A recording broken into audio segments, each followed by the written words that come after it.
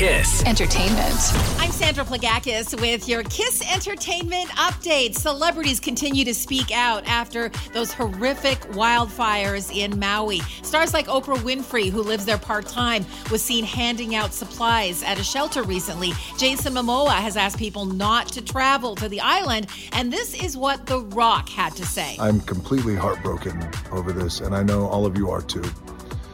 Everything that I've seen transpire over these past couple of days, everything that continues to transpire, it's all heartbreaking. It's been another #1 weekend at the box office for Barbie. It raked in another $34 million, making the film's director, Greta Gerwig, the highest grossing female director of all time. Globally, the movie has now made $1.2 billion.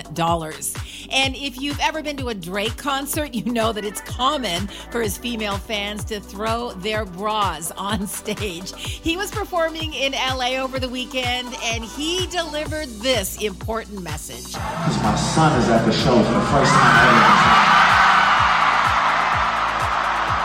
So we're going to keep this real PG tonight, y'all. Keep your bras on. That's your KiSS Entertainment. KiSS Entertainment.